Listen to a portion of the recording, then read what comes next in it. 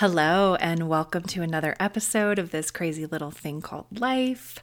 I'm your host, Meg Thompson, and I'm so glad you're here. I am really excited to unleash this episode onto the world. I'm so glad you're here joining me in this magical sacred coven of beautiful wisdom and co-creative magic and breaking free of bullshit.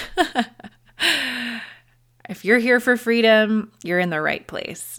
And today's episode is with such a special guest, with my dear friend and soul sister, Aurora Wellis. Aurora is a plant wisdom keeper and communicator, earth steward and tender, vitalist, herbalist, flower essence maker and practitioner, channel, Akashic Records healer.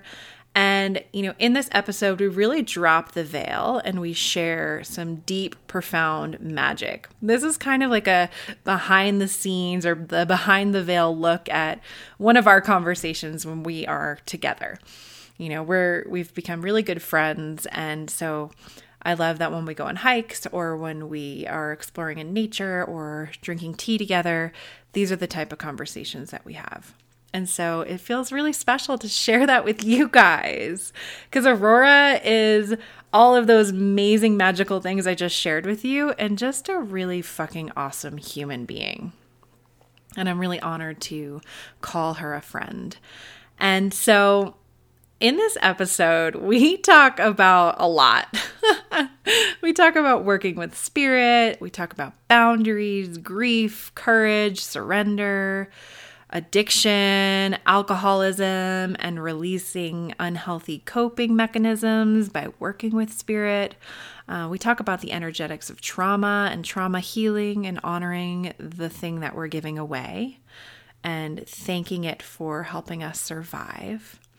We talk about finding our edge and our power and really dropping the people-pleasing and the reaction or the knee-jerk response to changing yourself or mutating yourself for other people. We talk about initiation and that life, death, and being born again, that very phoenix rising experience. A little bit of astrology, a little bit of, initiations and surging electricity. We talk about time bending and illness. Overculture and breaking free from the collective consciousness. Yeah, true initiations, letting everything that you thought you were, everything you knew, everything you expected, everything your whole life that you created, letting that go and trusting the shit out of what's happening in your transformation process. And we individually share our own experiences with that. This is pretty behind the scenes and behind the veil conversation. You probably hear my son screaming in the background. Perks of recording at my home office. And I really wanted to share a little bit of our magic that we co-create together because we are doing a masterclass together as well. And so before every podcast episode, before I have a guest on, we sit and we drop into meditation and then we set an intention. And usually I run that, but for this particular episode, Aurora and I co-created it. And I dropped that in because I thought it was really cool to experience for you. And I thought you would enjoy that journey. And so the podcast starts off going on this journey through our grounding and our meditation, our guided healing. And then we dive into the meat and the magic.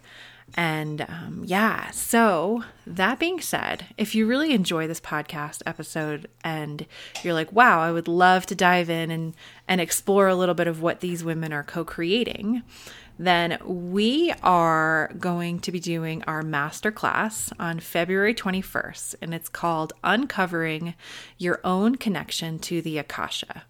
And it's a dive into the unseen realms where you deepen your relationship with the ancient healing wisdom of the Akasha and guardianship of your soul lineage.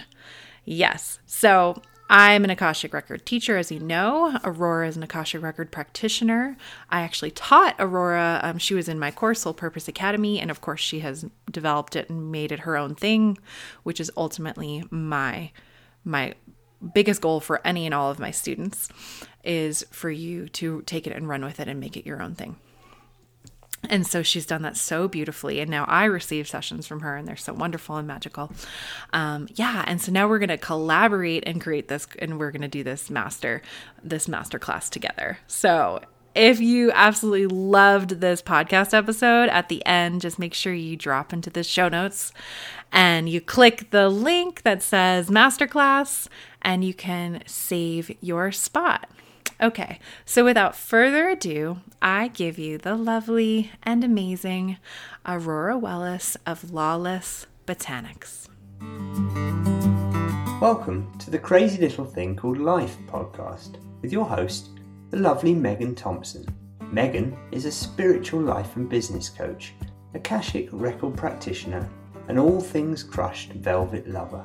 If you're keen to create more than just a living, but a life and business you love, you're in the right place, bursting with practical and spiritual tools, tips and tricks that you can enact today to get out of your own bloody way.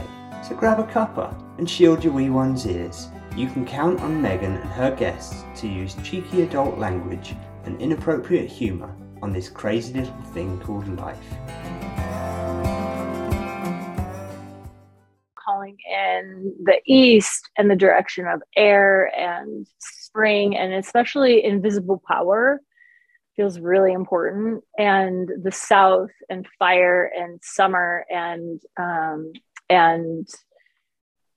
magic fire, transformative blue fire, boundaries, playfulness, creativity, and calling in the west, calling in water and the womb and autumn and the edges and the release, just the release, and the nudges too.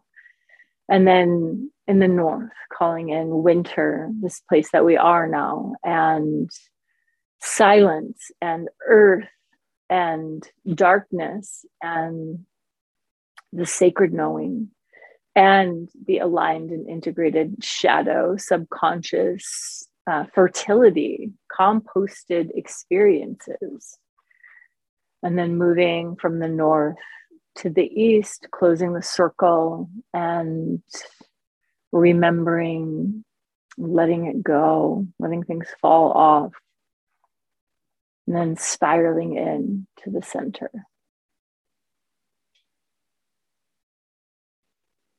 Just acknowledging the power of us two being together, and also meeting each other where we're at, wherever that is, in our car, in our room, in our chair, together in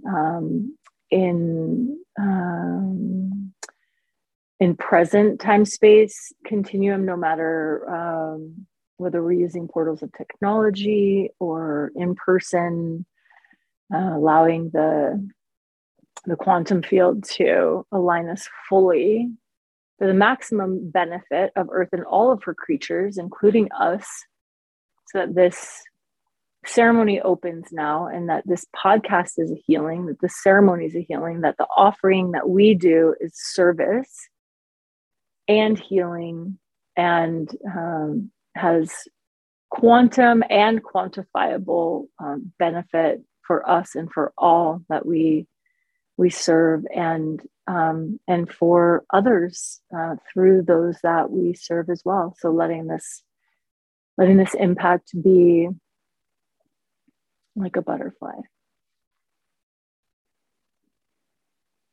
And then Meg, I'll hand it to you for calling in our ideal client, or for calling in the people that we will serve in our opening the portal of our work together in this way.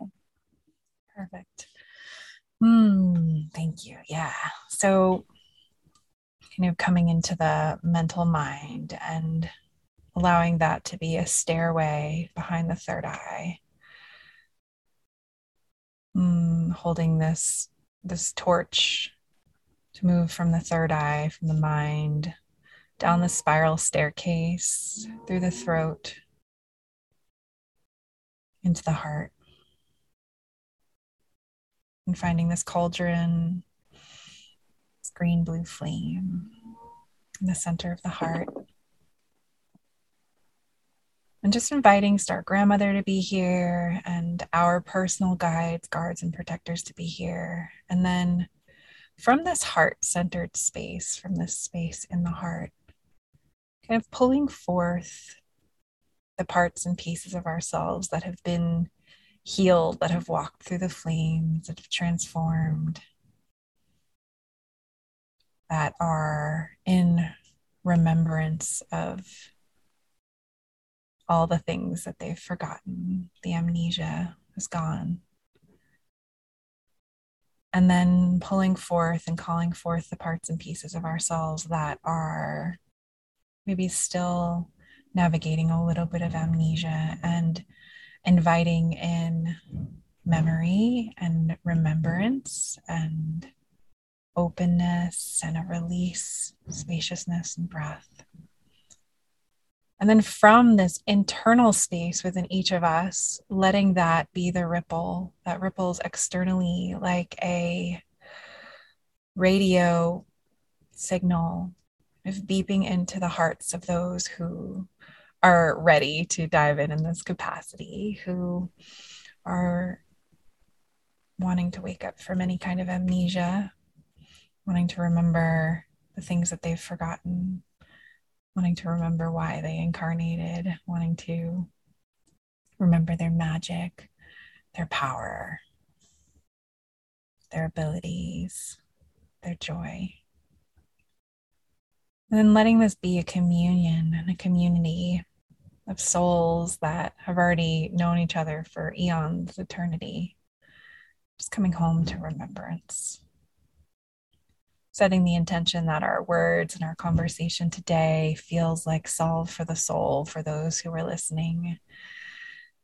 That it activates those memories, and that continues to activate in an expansion and an expansive space for them moving forward for the greatest, highest good of all, with an exception to none.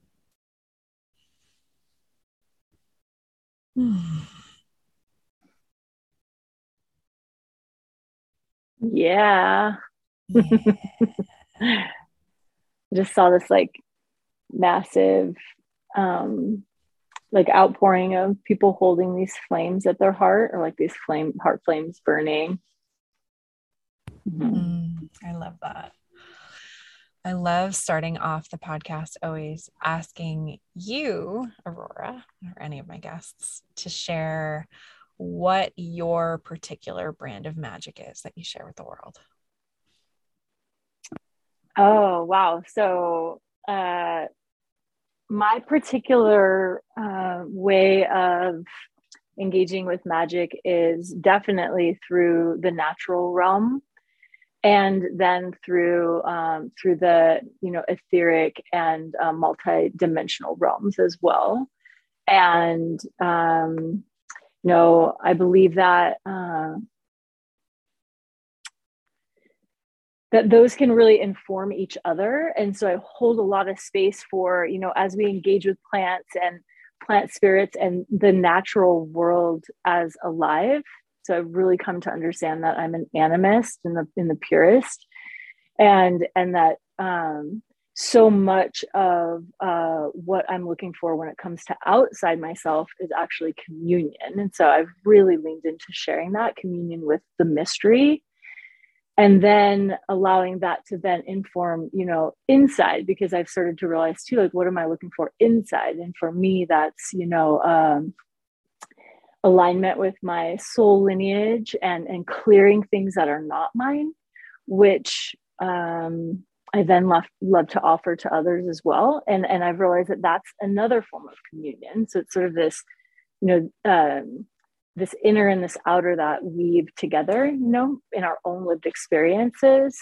And so, I'm an alchemist, I'm a channel, I'm a tender. I love farming and being with plants. I love tending, my family and my community. And I believe that magic is a lived experience, basically, like, kind of miracles that that occur and then continue to inform us about the possibility. And then we take the lid off of what we think is possible, and things just keep getting better and better and better. Yeah. It's like, you're such a, so for those of you who are listening, Aurora and I have known each other for a while, and we've gotten to experience a lot of each other's magic. And, you are like, Aurora has the most incredible garden. You put gardens to shame. It's so incredible. Oh, thank you. I mean, I've been at it for a while, and like so many of my things in life, I try and let spirit guide me. And so I ask, what wants to be planted? How does it want to be worked with? And then I couple that with, pretty intense amount of investigation too into how other farmers do it, studying biodynamics, studying permaculture. So I really try and create, integrated space where the plants can thrive, because I'm using them a lot of times for medicines too. So I try and hold it where it's like, it's for the garden for its own sake, and then having the bees. So it's for the bees' sake, and then it's for the sake of being in the garden. And then we get that amazing added benefit of being able to work with the medicines too. Yeah. Gardening definitely takes over my life starting pretty soon here. A good solid part of it, And it's beautiful, and it's inspirational for me. For those of you listening, we're neighbors, and so we live and tend very similar land, although mine's backed up into the woods. But and your garden spaces are developing too, which is really cool to watch, because gardening is such a lineage pursuit, really, when you start to devote yourself to it. It's a devotion. And I think I remember telling you a few years ago that I had this freak out of like, I only have like 45 years probably of this left, because I'm 47 now. So I feel like when I was like 45, I was like, I'll probably be able to really keep doing this until I'm at least 90. And that's just not enough time. The plants and the seasons and the elements teach me so much every year. But of course, the land and the plants and the seasons and the elements, they keep really, really providing and kind of blowing my mind with what they can actually do with devoted tending in a really short amount of time. So, yeah. I mean, you introduced to me even the idea or the understanding of plant spirit communication. I was like, plant spirit communication. It felt very resonant. Like it felt like, oh, that makes sense. Internally, it felt very resonant. But then I was like, I don't know what that means. How do you communicate with the spirits of the plants? Yeah. And then in the course of us, of course, getting to know each other and spending lots of time in the woods together and, just taking your medicines, et cetera, et cetera. It's really shifted to understand that, there is so much communication going on all the time. And so few of it, it's so minimally words coming out of our mouths. Yeah. When I first started to communicate with plants, it was through full initiation. And I now know too, because that I love astrology and love to like learn about what transits are happening when or were in the past. And I was having a really major transit of Pluto going over my natal Mercury, so becoming conjunct with my natal Mercury, and I became really really hard to communicate with for human beings, or I ended up like all those Mercury retrograde things, like I was surging like electricity at that time, and I was never able to make it anywhere on time, let alone even know what time really was. Which made it really hard. I'm glad I don't know how I really survived it. But the other thing that happened was plants started to communicate with me, and as you know, my belief now is that this was always going to happen. Like a lot of us that carry medicine, a part of the way that it initiates or wakes up in us is through what can look like illness, or what is described from overculture as illness.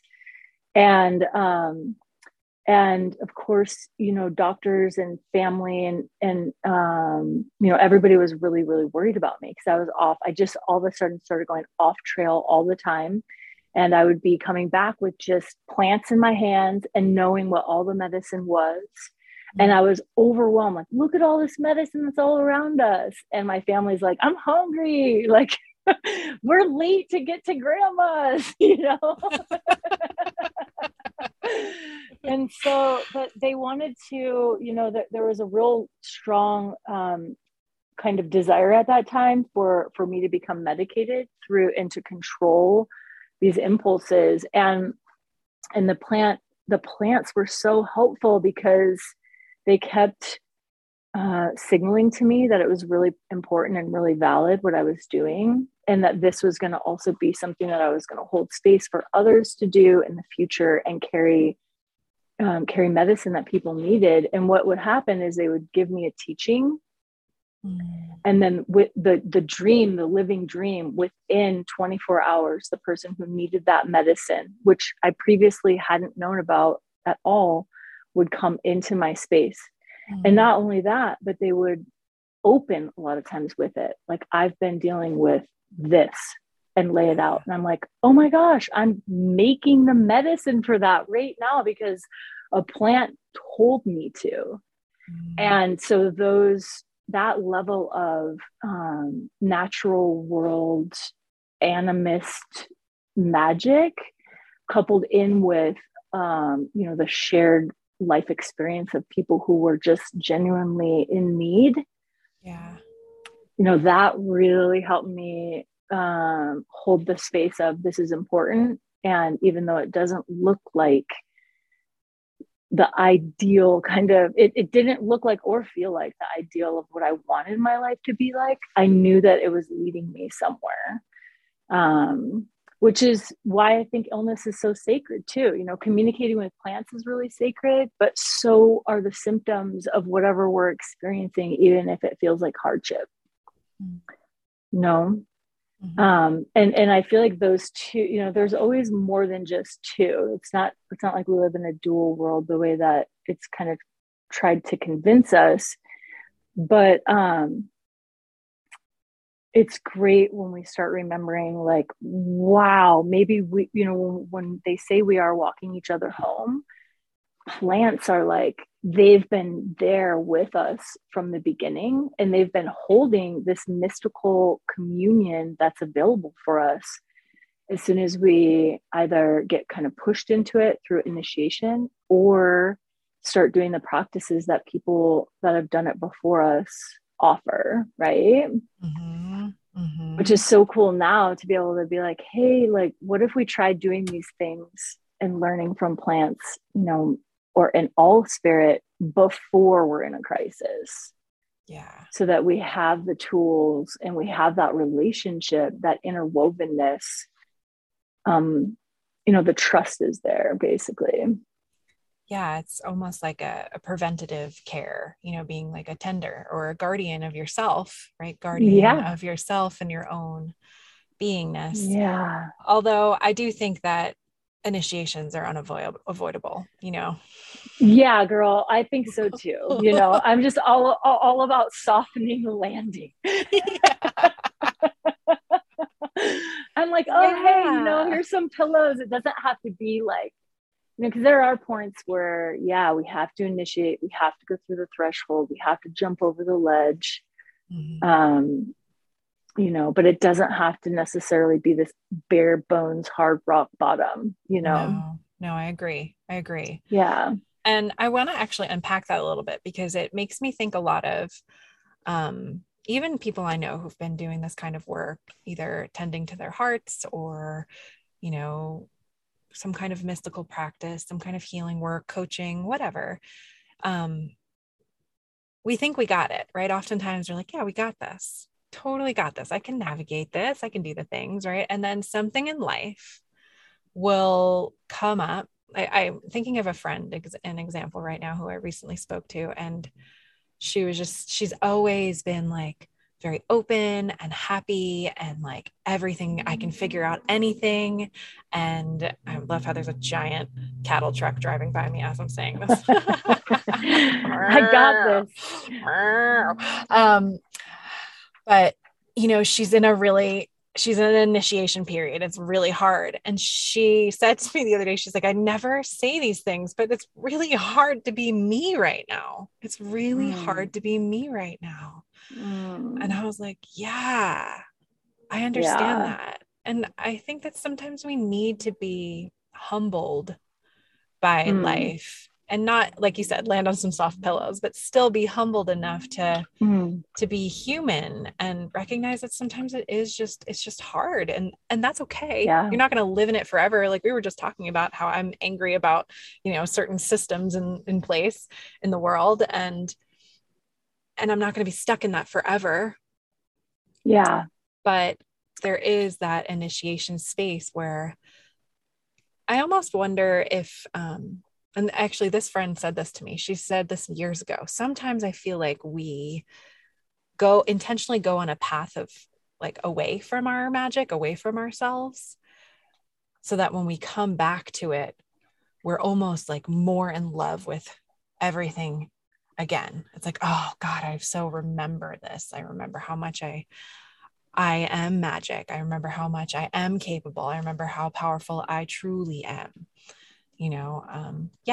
So I'm just curious how that sits with you and what your experience is with that kind of situation. Yeah. I think it's both. And, I also feel like, in the, like, so there's like times that are kind of hard. There's like small initiations, and those are the ones where we like still know who we are. We're like, it's hard to be me.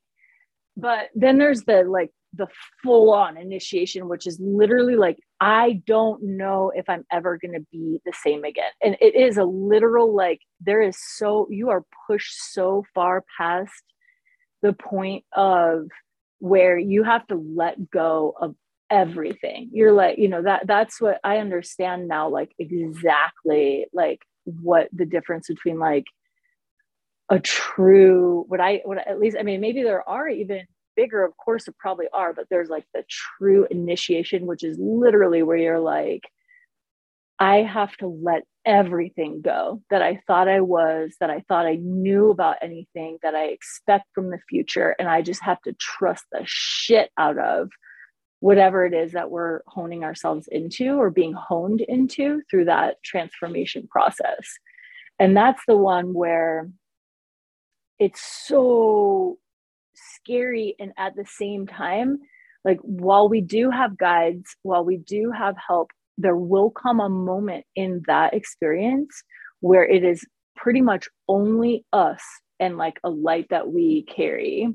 And when we get in, when we come back, I think there's a lot, I would say that whatever the changes that we go through, there's less gymnastics on the other side. There's less like, I'm going to change for anybody else, which is kind of one form of power that I really, I think is really interesting when we find our edge, because we've gone over it and then we somehow came back, or we were, sometimes you just almost get dropped off. It's like being storked into rebirth, and it does feel like death, and it does feel like being born again. And sometimes, you've done it too, because you're like, oh my God, I'm me again. Like, it's you, and it's less than you were, and it's more than you were.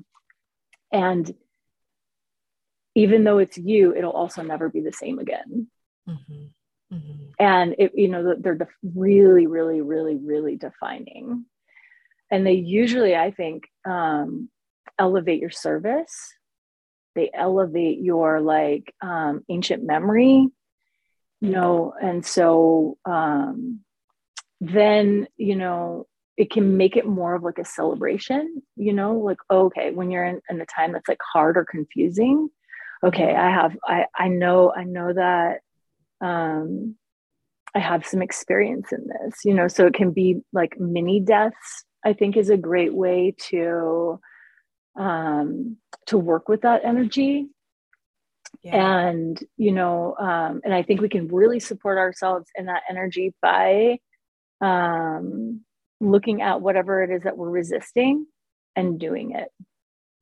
And that's where, you know, where I think that either being practiced at mini deaths or having gone through something that was bigger and having let it change us, then it's like, okay, I know what I've got like some idea about the signs here. And I know that as much as it's probably maybe going to piss me off, or things are going to change for a while, or I'm going to have to create some really big boundaries, it becomes really important to do that thing with maybe courage, or maybe surrender, or maybe freaking out, grief, you know, but do the thing that you don't want to do. Mm-hmm. Mm-hmm. You know, and what's so interesting about those energetics to me too is that it's often something that's really not working for us that we don't want, and that we've been wanting to get rid of, maybe even for a while, like, let's say like a belief or something. And so if there's trauma around it, though, you know, if it was maybe formed or given to us at a time of trauma, we could become attached to it because we energetically will have some kind of survival with it. Yeah. Yeah. You know, and then, and so what it really, there's a real need for being gentle while we continue to do the work, you know, so honoring the thing that we're giving away, and thanking it for helping us to survive, and thanking it for having been an ally. Like, you know, a great example, yeah, I mean, gosh, there's just so many examples, but one that I would just say for me was like when I really finally gave up alcoholism, which also I gave up like a lot of different forms of coping that were non-beneficial, like shopping when I was stressed out. Uh, those are the two that I'm just gonna like say right now, because it would be like, oh, I would be sober for a while and then I would like shop. Mm-hmm. You know, and I would suddenly have like really great style going, but like I was still not feeling the feelings that I had been avoiding really skillfully with drinking. And then the feelings would come back, and then I would have to relapse, or I would have to drink again, or I would get crazy anxiety that I would have to cope with in some other way. Yeah. Yeah.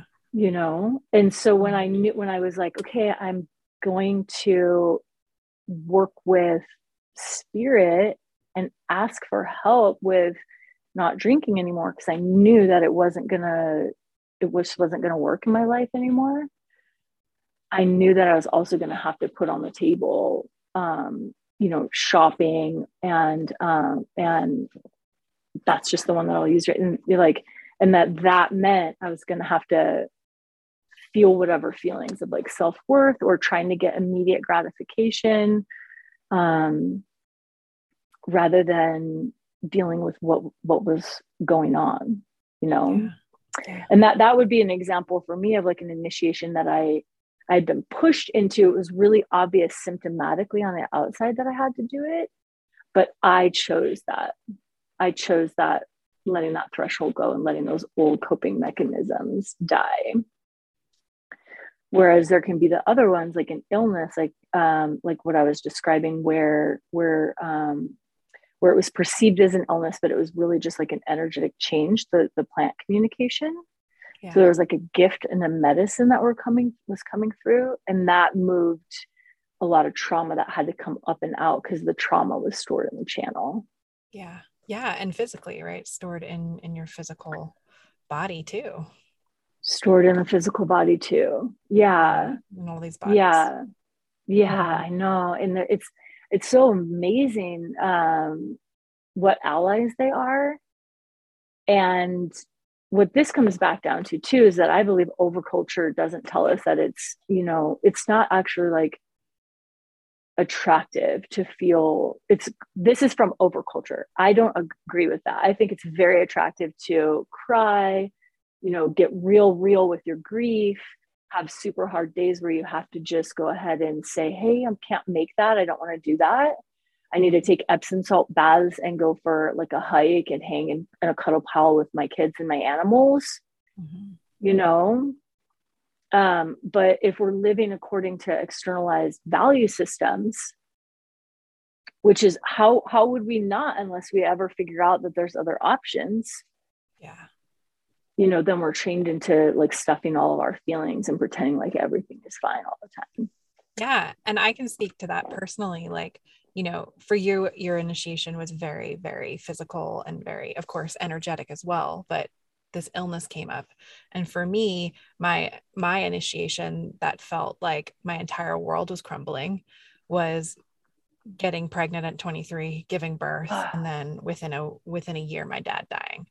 And it was just like, whoa, and then I was like, and then by the time all of that happened, my Saturn return came, and I was like, I knew nothing was right. Right. Mm-hmm. Like nothing externally was right, but I didn't know how to change it. And the reason I'm sharing this is because it all comes back to that knowing, right? That voice can be so quiet when you're tapped into that overculture, like you're saying, you're describing as that overculture, when you're tapped into the external value system, when you're tapped into believing the collective consciousness is reality, air quotes, right? And that's where these practices come in. So for me, it was, I mean, I'm a New Yorker through and through. I had never slowed down. I'd wake up, drink coffee, do all the things, blah, blah, blah, blah, blah. And so when I started meditating, right, and like consistently meditating, I was like, oh my gosh, wow, there's this like brilliant voice inside of me. And at first it was like, what's that? And I would assume it might be really similar with the plant communication, right? It was like, oh, it was just like, it clicked and made so much sense. But then all the scary action came. Okay, this makes more sense than everything else. But how do I bridge from here to there? And for me, it was like my entire world set on fire. And it was like, it was so hard. I wouldn't wish that on my worst enemy, it was like, same. So much. Yes, there was so much beauty in my knowing and going deeper and deeper and deeper into that knowing. And sometimes it feels like, I've decided I no longer am giving advice to anybody moving forward in like my life, right? I'm no longer advice giving. Please don't come to me for advice. I hear you. Like that creates some like really uncomfortable karma. power under situations that I don't want. Right. Yeah. And so my friend who reached out to me recently, she was like, how did you know when you were like going through this flaming hot experience of your life burning down? Like, what did you do or whatever? And I was just like, I just trusted the knowing. I just trusted the knowing. And it sounds so simple and it might sound a little trivial, but it's like, that's really it. That's all I did was I cried and I wrapped myself in my ice cold ice box of a house that I lived in because I lived in Idaho and I had no money, and I just cried and I trusted the knowing. Yeah. And, and I know so like, there's a couple things that are coming up for me. I love that story. Thank you so much for sharing that with me.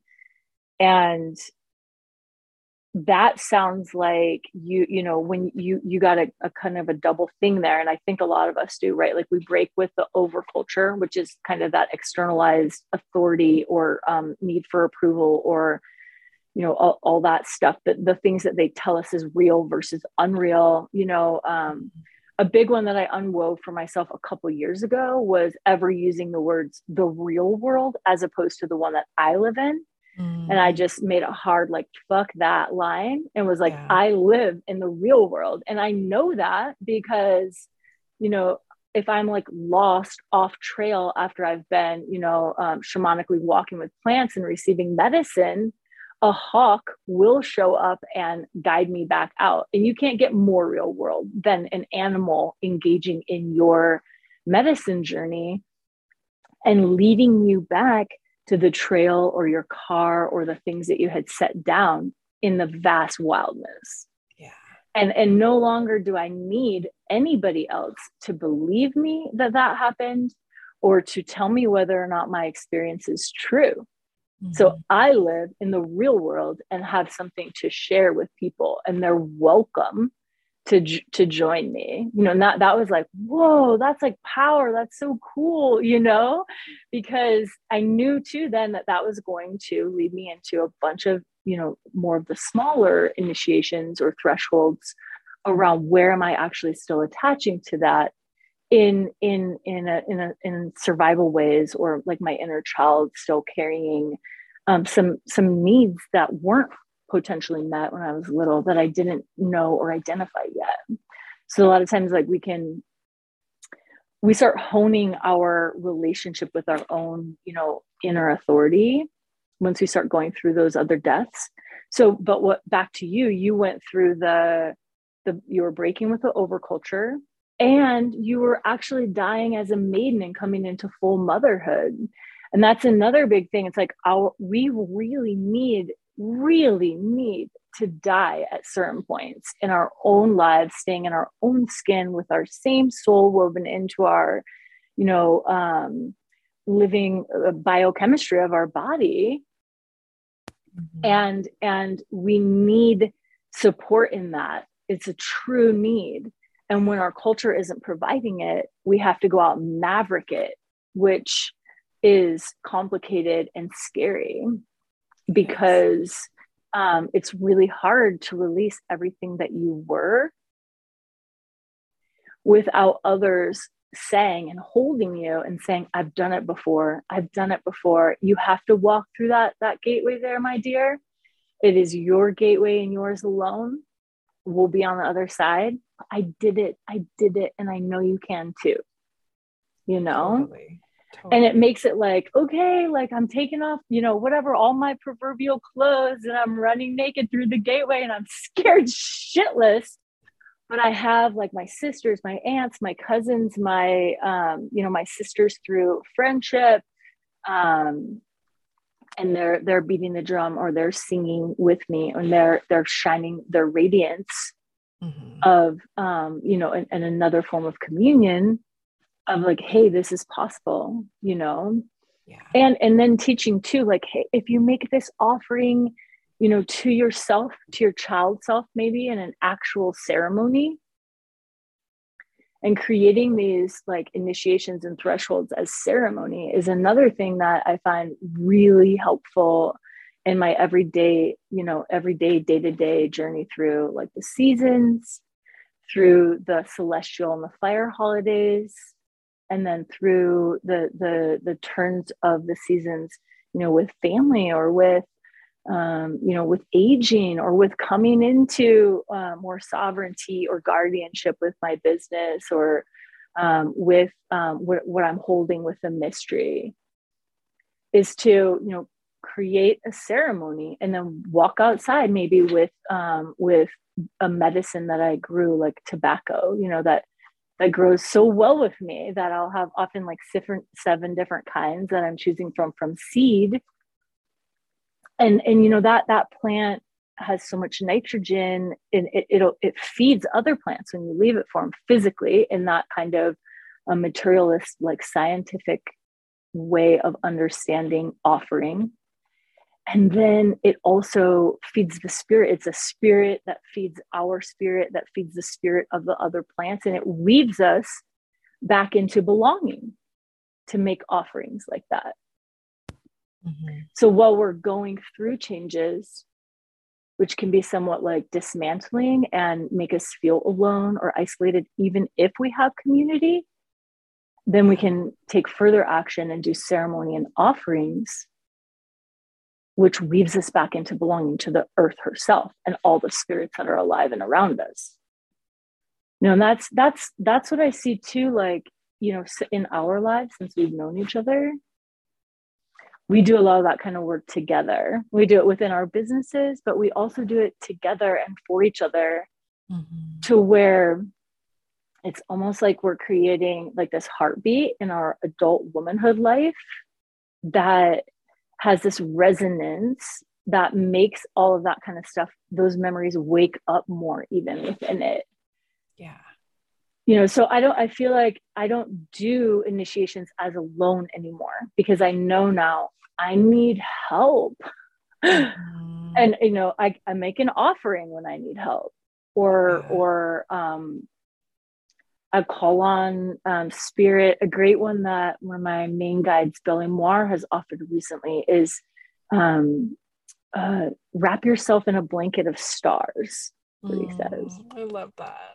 It's so good. And so like when you're going to sleep, I notice like, wow, like if somebody was sick in my family, or maybe we're having like different views around something that's been happening for me lately,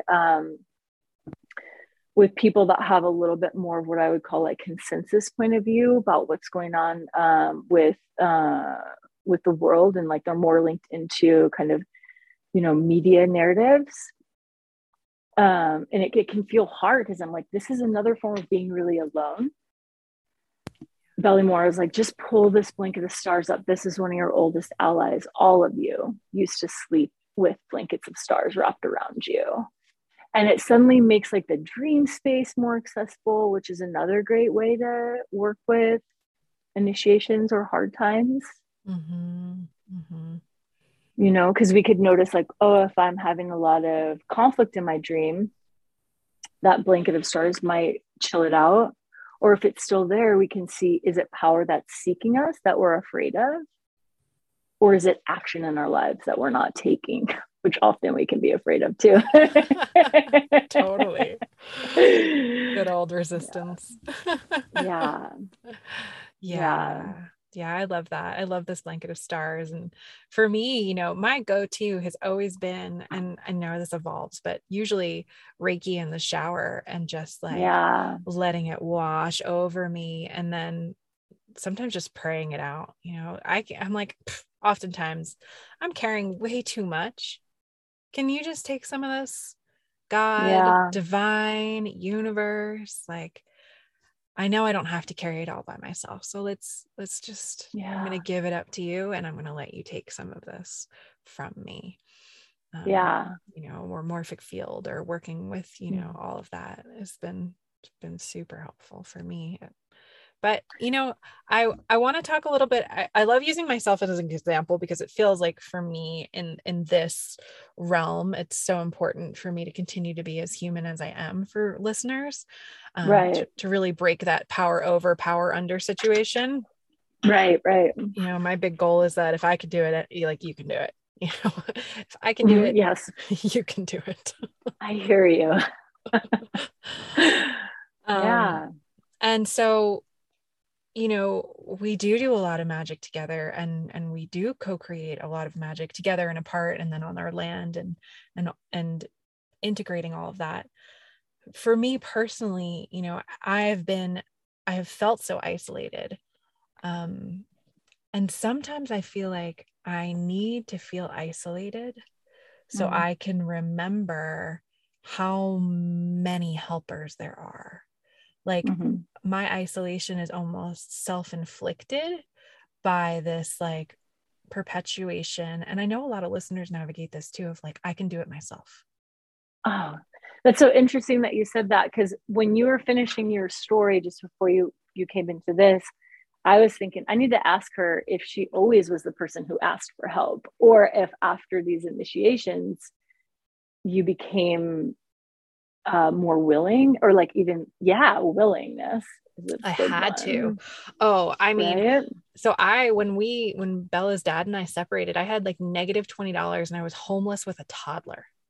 And I like, it was so hard. It's scary. It was really scary, and so I had to ask for help. And I live in, I lived in Tahoe at that point. I didn't have any family or really any friends. I was really isolated. And so I started going, there's like a whole bunch of stories, but I ended up ultimately, like, a big initiation that kind of continued on with that was around money and self-worth. And I kept meeting people who were like very well off, and Mm-hmm. they would see that I would be in a situation and I would have to ask for help, like to borrow money from people that I barely knew, which was like so scary, And I Yeah. remember 2 times I asked 2 different people for money, to borrow money, and I would pay them back. 3 times actually. And the one man, he gave me, I think, $500. And I was like, okay. And so then I was going to pay him back within a certain amount of time. And I like found some lucky pennies on my way to the church that I met him at. We went to the Center for Spiritual Living, which is where I met him. And I gave him these like 2 lucky pennies. And I was like, oh, I saw these and I thought of you. They're very lucky and I want you to have them. And he was like, thank you. You don't owe me anything. And I was like, what do you mean? He was like, What? Yeah. I said the moment you would pay me back anything, whatever it was, you wouldn't owe me anything else. And so he just gifted me like $499.98. Yeah. It was just really beautiful. And then my friend at the time too, when I first like tried to get to this house and, it was just really hard. I asked if I could borrow $200 or something from them. And I did. And then I paid them back with like some interest. And years later, like probably 3 or 4 years later, her husband just sent me a check for like $300. And I was like, what is this for? And he was like, I just felt so terrible that I made you pay back this money when you were a single mom with a toddler. He's like, so here's this money back. And I was like, what? Oh my gosh. And then the service of receiving is really in both those stories for me too, because receiving, like, I mean, wow. Like, I mean, I've been doing a lot of work, I would say, in the last couple years, particularly around like self-worth and money, because I could align with money when it was in magical ways. Like, for example, people just used to well, and they still do when I align with like magic, like just give me stuff randomly. Like I'd be going to buy a truck. I remember when I moved to Tahoe, I needed a truck. And of course I'm looking at like these cool older trucks, right? Like I didn't want like a Tacoma or something fucking normal and reasonable. I wanted like something old and weird. So I looked at a 1984 Chevy Blazer K5, which was like a rock. Like it was just so cool looking and like just huge. And I was like, oh, I'll be able to get anywhere in that. And then this Jeep Comanche truck. And the guy with the Jeep Comanche truck, he lived on the lake. And I went there and I was like, oh man, yeah, I love this. And it popped in my head, wow, it'd be so cool if he just gave me this truck. But like, not doing anything for it, or it's just like pure gift, right? And so then I was like, I'm gonna buy it. And I went back over there and I was like, I had whatever it was, $1,000. And he was like, I'm giving you this. You remind me of my daughter, and I can. And I was like, I used to want to reject being given to, even though I literally had manifested it through my own thoughts, and desire, and like that frequency of willingness. Yeah. Is kind of probably what like was being engaged with.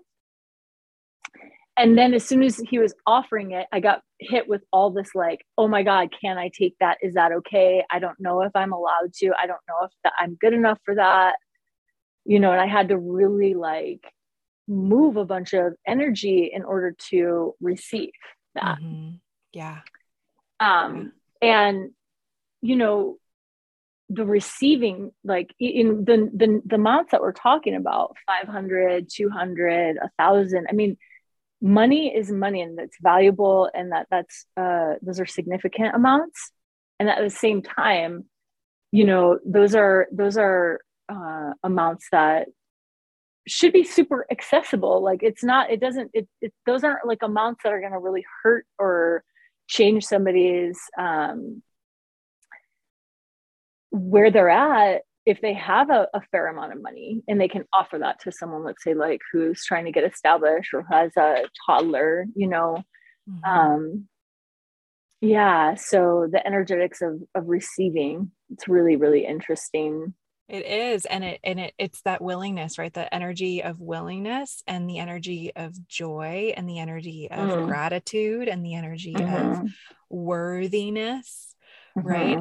And something that I practice a lot with, clients and is like receiving compliments first is like the first, initiation, or the first step in that is being able to receive like compliments, and not just like you're beautiful, although that's fine. Yeah, receive that. But like, thank you. The work that you're doing in the world has really impacted my life. And I'm really grateful for that.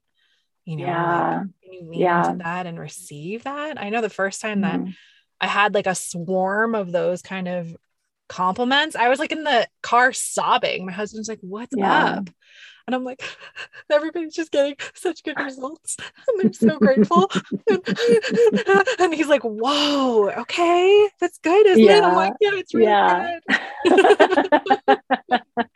I hear you. And I feel like for me, like where I've been at, it's around receiving, like being seen, being valued, and also support, right? Like other people meeting my needs without me having to always kind of assert anything. So it's like a release of control a little bit, and like an allowing, right? Yeah. And with money too, like for me, I had to really realize that like I was really good at getting money, and I could get a lot of money, and then I would need to get rid of it immediately. And I'm still working, with that shadow. It's been interesting, like, and kind of more fun. It's like I'm allowing it to be more fun. But, like last year I was seeing a lot of increase in money flow through a lot of shadow work, right? And I think shadow work is probably, if people want more money, like in my experience, more shadow work. And if you feel stuck in any way around energy flowing, which is kind of how I've come to understand money, like shadow work, totally. And so I was doing all the shadow work around worthiness, around capacity to generate, and that kind of stuff. And then I was getting these large flows, and then large bills would arrive literally the day after, so that there was and what I noticed is like, okay, wow, this can also be a little bit of like a learning process from the universe, like without freaking out and being like, no, fuck that, and mad at the thing, and like resentful about the money going out, instead remaining in a really high state of gratitude, which will require then more shadow work, right? Being grateful for having the like ability to put money out. Yep. And then realizing, oh, I'm also grateful for seeing that I have an ability to receive, which is limited in that I need to get rid of it immediately. So it's like receiving and holding and allowing things to stay. And then, big light bulb for me too, because one of my like key things on my manifestation lists is around, elevated stewardship, ability to be generous. Right. And so it's like, okay, what does that mean? Like, oh, well, maybe having space where other people can come, or having the ability to, offer some of my services for free, or for sliding scales, or more land that I can help tend the animals and the creatures that are there, or experiences that I can generate on the land that can be of service to others and their healing. Which really clearly, like in November and December, I was able to see, okay, wow, I need to look at like my own wellspring, my own space within myself. That's sort of my capacity to hold and receive space, which I look at as like a pool, like a sacred pool, and like see where does it have holes. And that's where I'll get into the multidimensional stuff within myself. So it'll kind of go from like that pool to then like, what's the belief that's creating the leak in this pool? And is it like,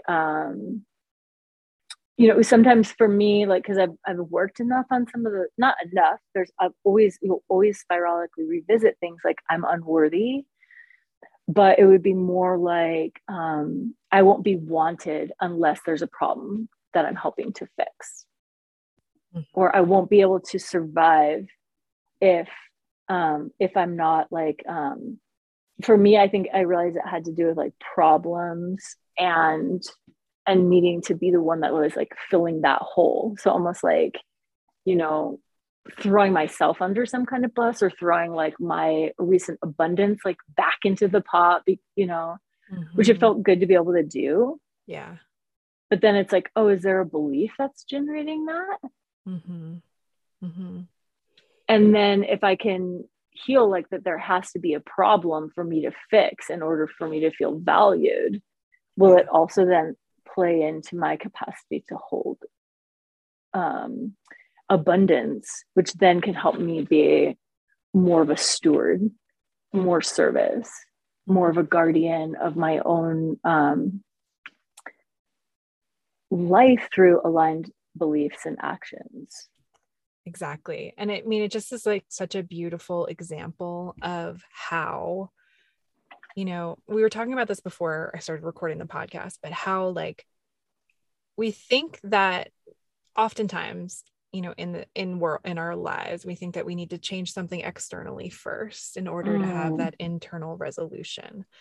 But it's never that way, and of course that's like my spiralic journey. I've learned that probably 150 times, and I'm sure I will probably learn it 150 more times.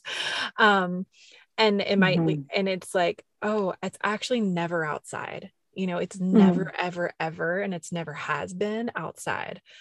But like my anger about some external things happening in the world is an opportunity to remember to come back inside and see how I'm hooked into it. What belief are you hooked into? Yes. And of course, coming back to the shadow work, like I want to share this story, and this was just kind of like a right term, but it was so interesting to me because, we've been talking about shadow work. I've been doing shadow work for a while, like all the things, right? And more and more, my shadow work is not about me. Like I get into the shadows and I'll do shadow work. And I mean, recently one of my shadow work adventures was like, I was the shadow. And I was like, oh, that's fascinating and makes a lot of sense. Wow. Okay.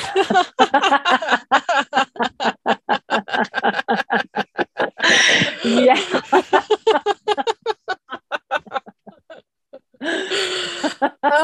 You're the shit starting, like conflict oriented, not enough part of the whole picture. Oh yeah, it's me. It was all me. But I went in to do some shadow work the other day in the bath, and it was like a wave, not like a wave, like a tsunami wave of puzzle pieces. And each puzzle piece was a person. And it was like, I was like, okay. And I could see the cord that tethered me into this tsunami wave, and it kept coming, smashing. And you know how like on Earth, the waves in the ocean are affected by the moon, right? But when a tsunami would be an earthquake. But anyway, it wasn't the moon, it was Pluto.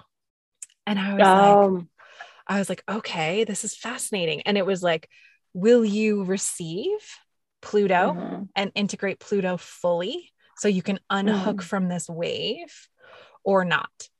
And I was like, and I felt tremendous fear.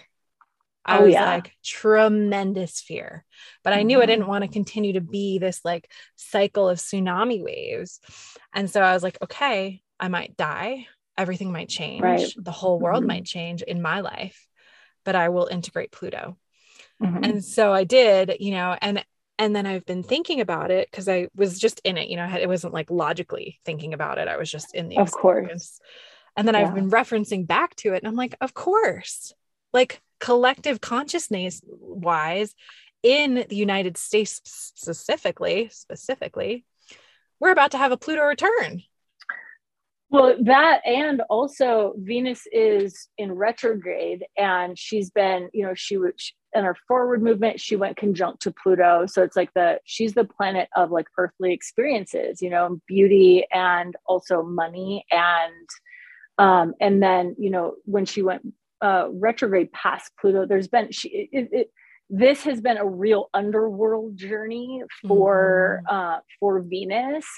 And so, it makes a lot of sense to me that through that part of yourself being in the underworld, it would be like, and here's Pluto, right? And because you want to be integrated with that when you approach this is what I would call a part of your multidimensional health and hygiene and wellness, leading you to, here's how you get some fucking pillows underneath you for something that is happening. It will be happening with the Pluto return. So as you do the work that's assigned right now through the transits that are in the air, that are, in that blanket of stars. And so they're offering, and rather than having resistance saying, okay, and what I love about that story too is that you're like, I fucking thought I was gonna die, and it was in your bathtub in your head. But when you start to get to know the power of this inner alchemy, like, I'm transmuting beliefs around what it takes for me to be able to be alive and be sovereign, and what is actually going on in my underworld and my subconscious. If it integrates and there's this fear there that I'm going to die, when I know on another, like, more inner authority level that I'm actually going to be okay.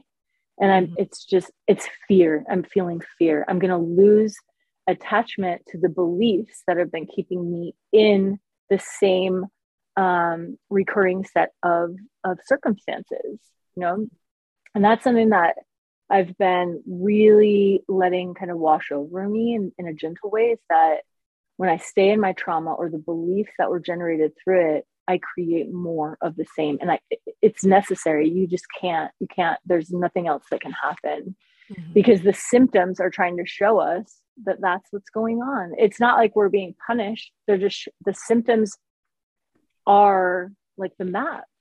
Yeah. And we treat it that's when we treat them with honor. Like, wow, thank you so much, tsunami, for showing me that I'm letting, all these other people, which I would say is probably your need for their approval, or your rejection of their love, or your fear of being seen in your fullness, that kind of stuff. Thank you for showing me that I was holding these beliefs. Yeah.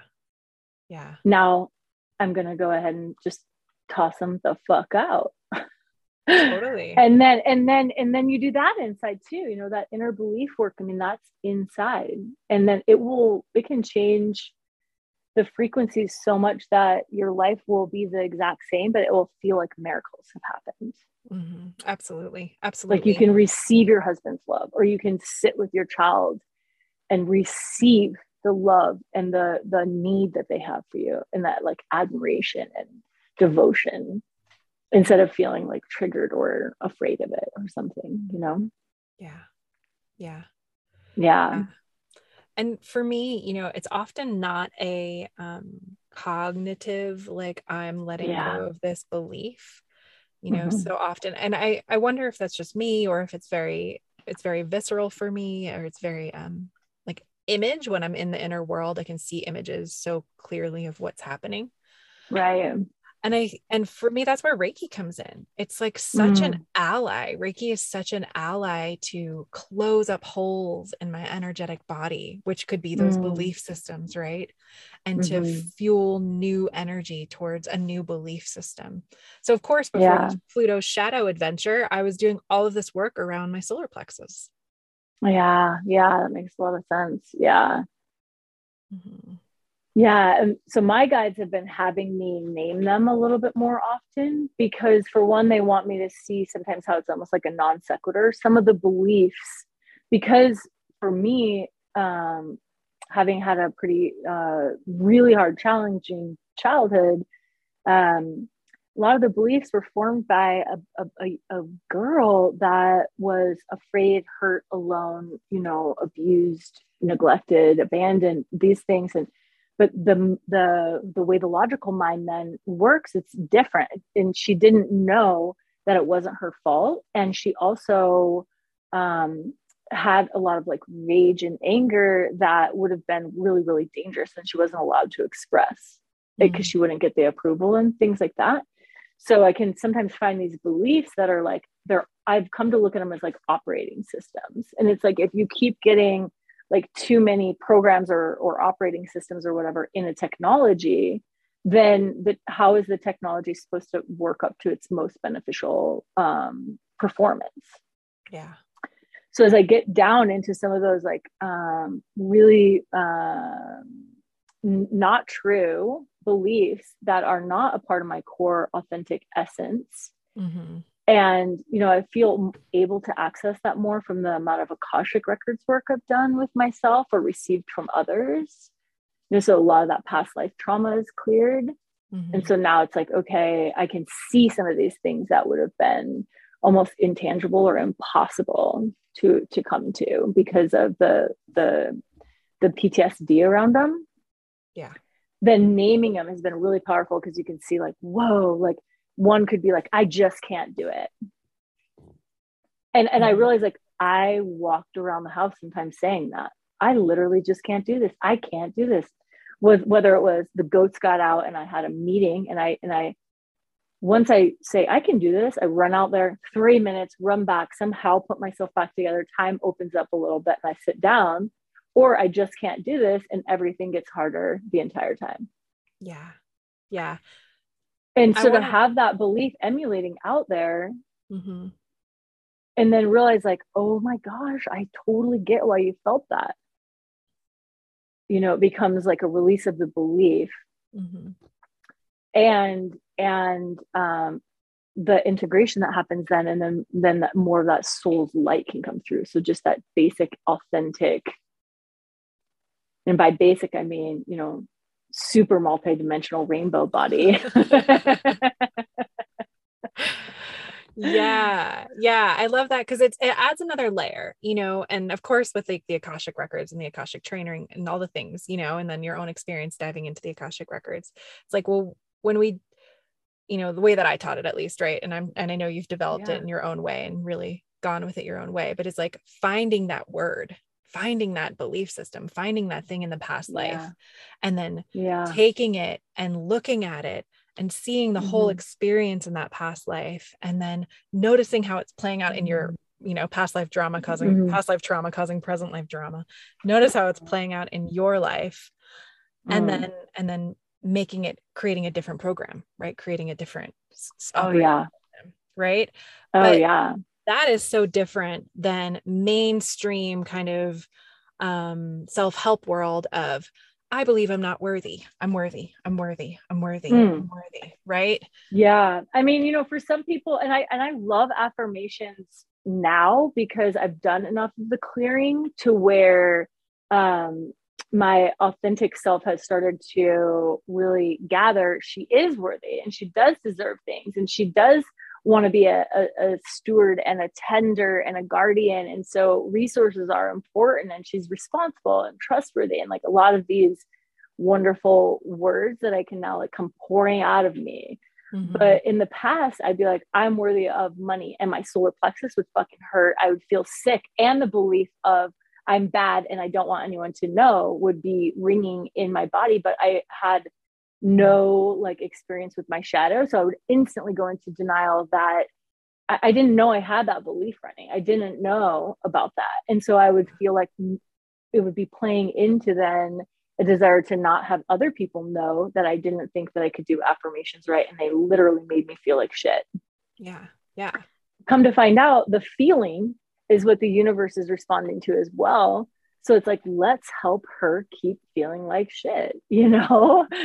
And that I would say the shift into that was Akashic records and shadow work. Getting real clear on And you know, we do shadow work pretty similarly, and then both really uniquely. Like I love that we've worked together so much in, you know, in teacher student healer friendship ways. Mm-hmm. I love that I learned the Akashic records from you. That makes me so happy.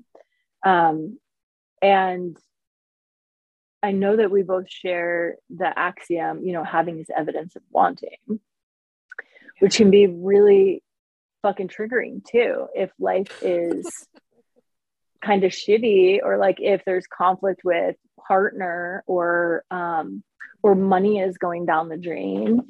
Mm-hmm. And yet at the same time, it's like, well, this is just internal work, right? Like you don't have to go running out there and tell your boss that you know that you want to keep making $14 an hour because you want that. Like that, it doesn't have to become, you know, proclamation. It's just to the inside Mm-hmm. of like, okay, what if I do secretly kind of want something that's I'm experiencing?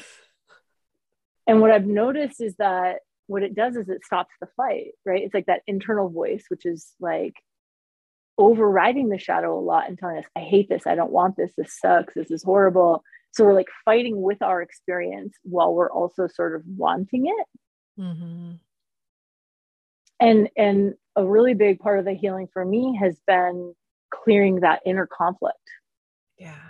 Clearing the part who's like, I don't want this, and letting that part be like, I want this. I totally want this.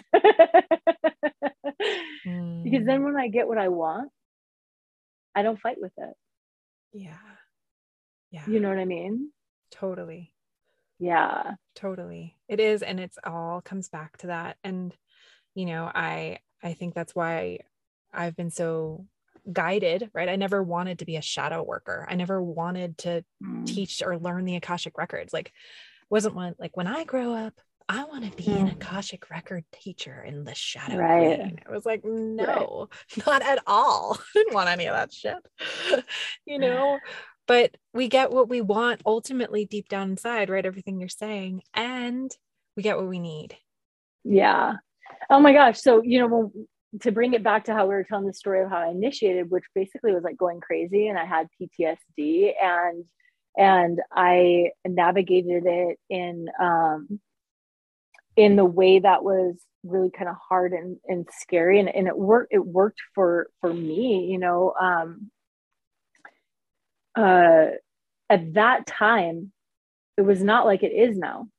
And one of the main things that my guides told me is that you have to tell the truth about this. You have to tell people I am a plant communicator. And I was like, fuck, you know, because I would go to a party or get around friends, some of the same people that I know now, and say, they're like, what's going on? I'm like, well, I communicated with some plants today. And they're like, oh, okay. And they like turn their back or like shun me in some way, you know, where I literally was that meme who's sitting alone on the park bench, like nobody will talk to me about plants, you know, because it was kind of all I knew how to talk about at that time. Mm-hmm. And it made other people feel really uncomfortable. They did not believe that it was possible. Yeah. And so they were relegating me into a zone of crazy that made them feel like scared of me. Like it might almost be like, contagious or something. Mm-hmm. And then during that time, I worked with a mentor and also realized, whoa, I'm a channel. Like I'm channeling. And I got really clear on the law of consent, that I can't channel for others unless we've consented to it. Mm-hmm. So I started getting better boundaries. And then, you know, the main group I work with a lot of guides, but the Seraphim angels, them saying, when you're channeling, you have to say, I'm channeling. You have to now tell people I'm a channel. And I was like, fuck, because just by then it had become kind of cool, actually, in some ways, to be a plant communicator. And there was this growing interest amongst mainly women, but some men, of around finding that level of communion, or can I do that too? And am I allowed to? And so knowing like, wow, I just feel like I'm like starting to be quote unquote somewhat like normal or accepted, and now I have to start telling people I'm a channel. And then the next thing, you know, when I was in your program, And my guides had told me, go into the record, start doing your own healing for yourself for 40 days. Don't tell anyone about it. And then you magically offer it as all of a sudden out of nowhere as a part of that class. Mm-hmm. In the middle of the class, you're like, I'm going to teach you guys how to be Akashic Records practitioners. And I'm like, what the fuck? How awesome is that? You know, just that magic, that resonance. I mean, I felt so seen by you in the invisible realms at that time. I love that. And then all of a sudden I was like, I'm an Akashic Records practitioner. Like, people are like, so you believe in past lives? I'm like, yeah. And that's been, you know, that's been the edge for a little while too, about being really honest around like how much relief that I believe people can get in their lives, and how powerful it is to work with a practitioner that can help you integrate your soul lineage and heal your tree of life through, you know, through the healing these past lives. And really when you move that trauma, just like in our current incarnation, what I see is that, you know, this power gets to rise, the power of knowing yourself, the power of becoming your best or most beneficial for yourself and the world version of you. Yeah. You know? Yeah. And then, so who knows what we're going to be doing in like 3, right? I'm a teleporter. People will be like, fuck, girl, it is enough. What do you mean? You know, I can't get on airplanes, so I just go over to London whenever I feel like it. Exactly. Yeah. We're going to all have to be able to get through these borders somehow if we want to keep our freedom. Yeah. Oh my gosh. Good impetus. Yeah. Mm-hmm. Mm-hmm. Yeah. So juicy. I mean, I feel like we could probably wrap it up there because it's a beautiful conversation for so many people. But before we do that, I wanted to share this with you. So, you know, in teaching the Akashic Records in that way, and then us connecting, and then we're sharing, of course, continuing to do Akashic healings for you, and then you doing Akashic healings for me, and then doing shadow healings for you, and this like give and receive between each other. It was like, I don't know if it was in a session we did or something, where instead of this retrieving or healing painful experiences in the past, it was retrieving magic from the past, retrieving, you know, goodness, retrieving power, retrieving from those past lives, you know, and that has been game changing for me. And it's not something I do constantly, but when I have the drive or the desire or the nudge to do it, it's always, 1, really trippy, and 2, so amazing to like find these powers that are like incredible. Definitely. I hear you, and it makes me feel a little emotional too. Like, I know once I had done enough past life work with myself, because my guides had me going in for 40 days to work on myself, you know, in addition then to the program that you taught. And I don't remember if it was within that 40-day, you know, those time-bound practices of always, those are big pillows too for, you know, when the kind of forced or the chosen initiations come. I would just throw that in there. But when I first witnessed some well lives, I mean, and I think for myself anyway, I was like, I need to see a well life. I'm ready. You know, I now know that it was within that 40 days. And it was like, holy shit. Like, it was this deepest coding around what I know that I'm bringing to the planet now. And I know you are too, right? Like, bringing the possibility of knowing each other as divine, of accessing, you know, innate wisdom, magic, belonging, connection as a birthright directly from earth and from, you know, animal, plant, mushroom kingdom, you know, telluric realm biome and other humans, you know? And so like really being in spaces when you witness a past life that's well, elevates what's possible between, you know, inner relationships, now, right? And it like becomes like a real faith marker. Like, okay, I'm holding this for something and walking into something like what, you know, because then you can start drawing on your future self. And you're like, okay, she's got it recoded, right? Like I just saw it, and now I know like she's got it recoded, and so we can bring her into our field of experience in the same way that we can bring our shadow in. We can integrate with our future self that knows where she's going, you know, or knows how to get there. And integrate that timeline. And I believe that that heals, you know, neural pathways. So it creates more possibility through belief, through the way the neural network is actually, you know, firing and wiring to generate a reality beyond our wildest dreams, right? Or within our wildest dreams, beyond that which people might tell us is possible, you know? And then when we hold it, which is so fucking cool, we hold it and then we ignite that memory in others. You know? Mm-hmm. Yeah. Which is the best. Well, I want to best. leave everybody, because I know there's some people who are listening who are spa grads and have access to all of the Akashic stuff. And so if you haven't been doing those healings, then maybe this podcast episode was a nice friendly reminder that here you go, you have the tools and the ability to dive in to do that work for yourself.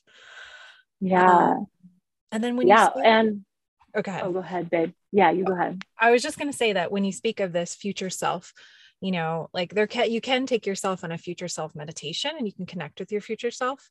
But before I even knew that that was possible, I would meet with my future self in my dream space. And she would come in, and then I would wake up, you know, especially during that crazy initiation where my whole life set on fire, you know, I would just know. I just knew, like, I knew that I was walking towards somebody, being me, who had the things I wanted, who was living the life that I wanted. I couldn't see the steps to get there very clearly, but I just kept taking the baby steps forward. And so, you know, just sharing with those to have like a practical journey, you know, you could set the intention before you go to bed to connect with your future self in your dream space. And then you can always take yourself on a self-guided future self meditation if that's something that you desire. Yeah. And just to further highlight, like I love to keep it really real with her. So I like to think about like, what is she kind of wearing? How is she holding herself? What are her energetics? Does she feel, you know, be able to be received? And also, how is she with receiving? You know, like, what kind of space is she holding?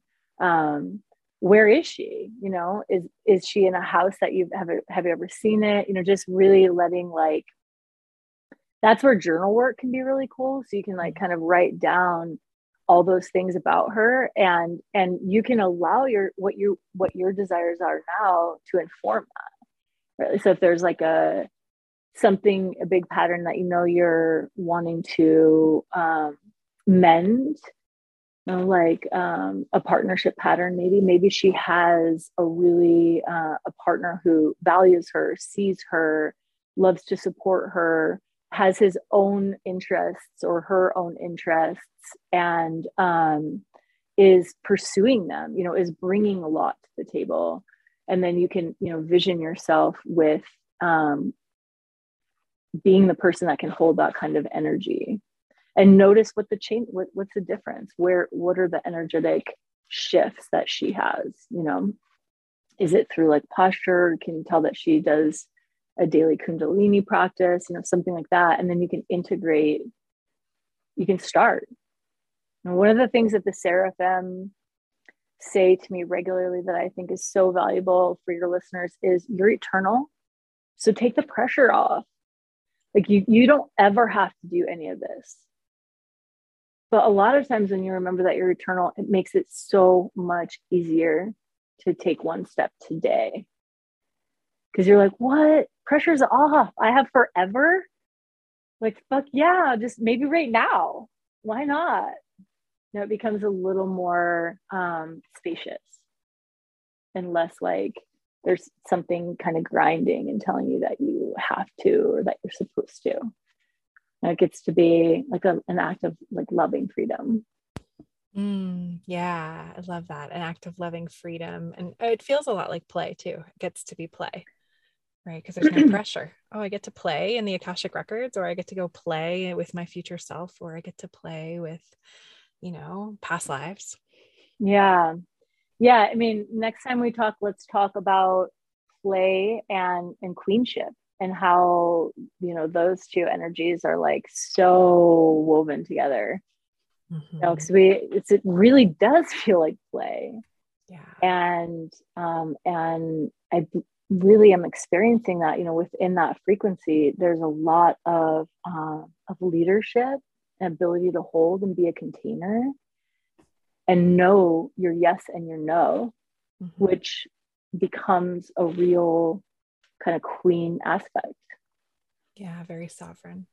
Well, we'll have to do sovereign. That. Yeah, I would love that. Oh, I love you. I love you much. too. Yes, this is so special. And for everybody listening, Aurora and I are masterminding a little, adventure into these realms together to share with you folks in the world. And so we will be sure to announce that. And so the best way to hear about that is to follow Aurora on Instagram. At Lawless Botanics, right? Yeah, at Lawless Botanics. Yeah. Yep. And then follow me at I am Meg Thompson. And then I'll also be sending it out in my email list whenever we have all the dates nailed down and the whole magic is created. And it might be in the intro. Who knows? Cool. Yeah, I can't wait for that. And I really look forward to whatever that container ends up being, with of course, these shared tools and being led by spirit for that. And I really look forward to engaging with whoever ends up feeling called to join us in that. Yeah. It's a real light in my heart. Totally. Me too. It'll be so magic. Yeah. Well, thank you, babe. Thanks for being here. Thank you, honey. I look forward to connecting with you soon. And thanks to everyone who listened. It means a lot to be able to pour my heart out to you. Thank you so much, everybody, for being here and listening. And again, if you really enjoyed this episode and you want to join Aurora and I for our masterclass, that is going to be on February 21st. And we are going to be diving into so much juicy magic. And so be sure to drop into the show notes below. Click the link that says masterclass so you can reserve your spot. Space is limited, so if you know you want in, be sure to reserve your spot. And we can't wait to have you. Thanks for being here and enjoy this crazy little thing called life.